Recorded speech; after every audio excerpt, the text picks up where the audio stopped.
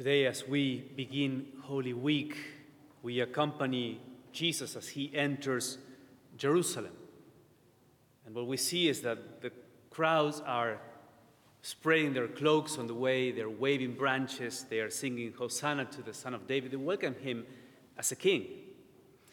And we may wonder, how did it happen that people changed so drastically, that they are acclaiming him as king on his entrance, and then a few days later they will be asking for him to be crucified? How is that possible?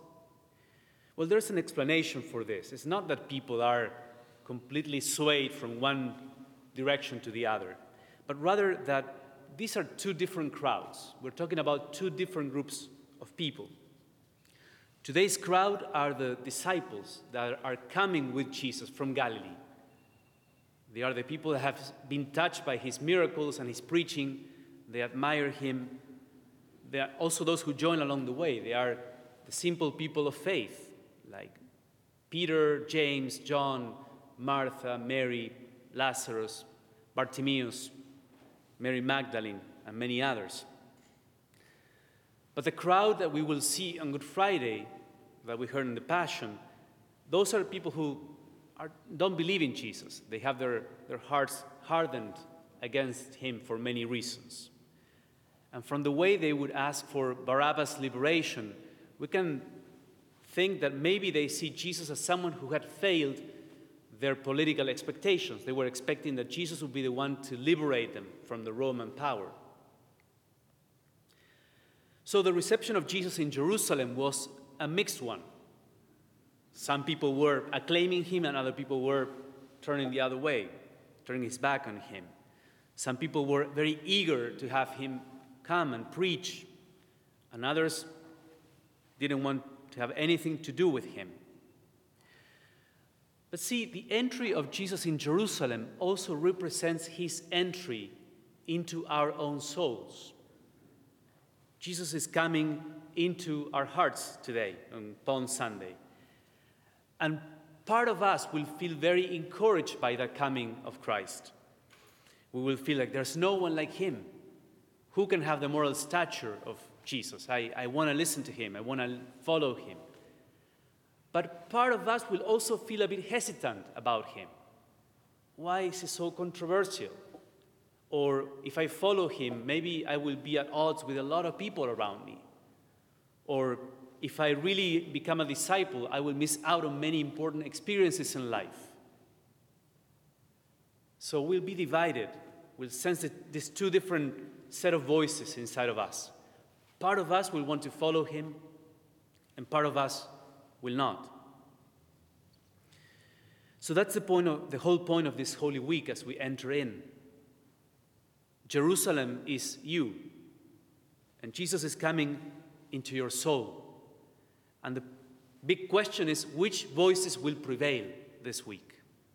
Which are, in that city that is your own soul, which are the voices that will be the loudest and win the contest?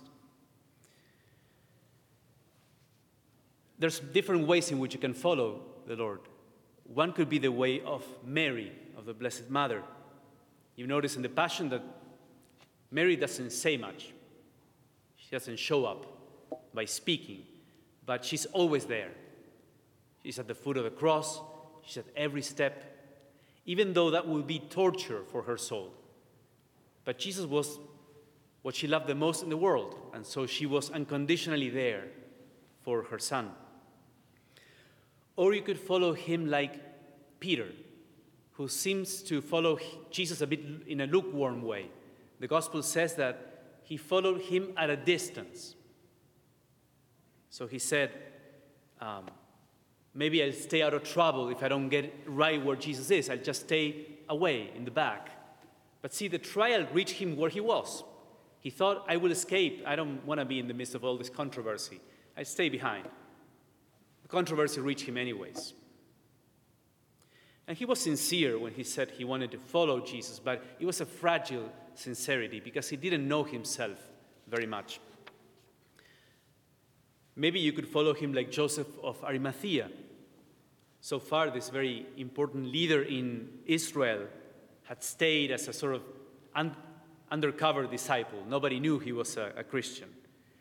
But then in this darkest hour, when all the glory is gone, he steps forward and he says, I request to have the body of Jesus of Nazareth. He was courageous in the most difficult time. And he had the privilege, because of that, of bringing down the body of the Lord and putting that body on the arms of Mary and even lending the Lord his own tomb. So how will you follow him this week? Which voices are going to win in your soul now that Christ comes to you? I invite you to accompany him, to remember that this week is holy time. It's a sacred time. So we enter the presence of God these days. He's walking with us. Jesus is coming into, it's not just a historical thing. In these celebrations that we have, in these liturgies, he's with us. Jesus of Nazareth is entering Washington, D.C., 2021. So what's your response to him? What are the voices that will win? May we pray. Lord Jesus, give us the graces of entering with fervor and great expectations in this holy time, and to receive the hidden wisdom of your cross, and then experience also the joy of your resurrection, and to conform our lives with your teachings by the power of the Spirit. In your name, Lord Jesus, we pray. Amen.